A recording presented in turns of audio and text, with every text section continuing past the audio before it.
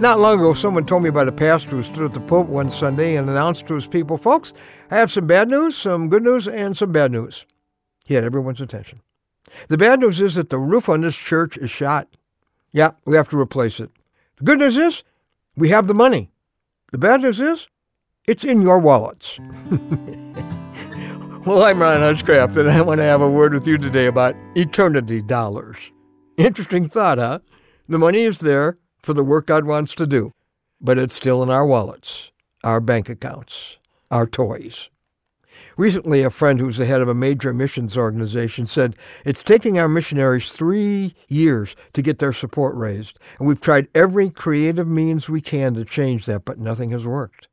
Well, the experience of their missionaries is echoed by hundreds, maybe thousands of missionaries. Here they are ready to get to the people God has called them to reach, and they have to wait 3 years because they can't get enough financial support. Is it because there's no money to send them? Probably not. The money's there. It's just tied up in our wallets. And meanwhile, on the other end, people go on dying without Christ.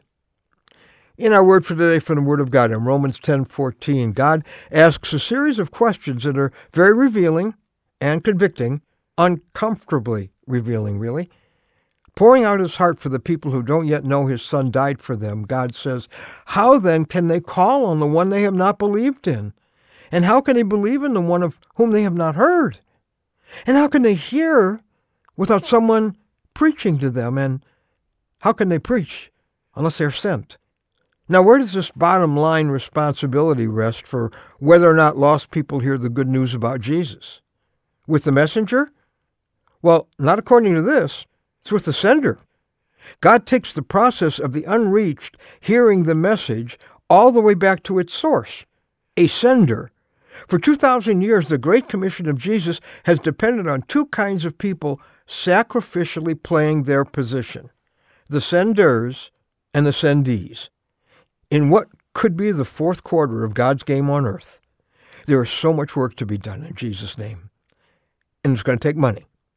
Money we may have tied up in things other than what God gave it to us for. He sacrificed his Son so the lost could be rescued. Many of his workers and messengers are willing to sacrifice to tell the lost about his Son. Rescuing the spiritually dying has always meant sacrifice. And no follower of Jesus is exempt. We can't delegate the sacrifices to a few spiritual warriors.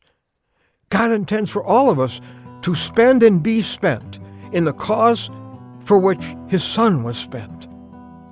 Lottie Moon was a great missionary hero who made a real great impact on 19th century China. She asked some hard questions.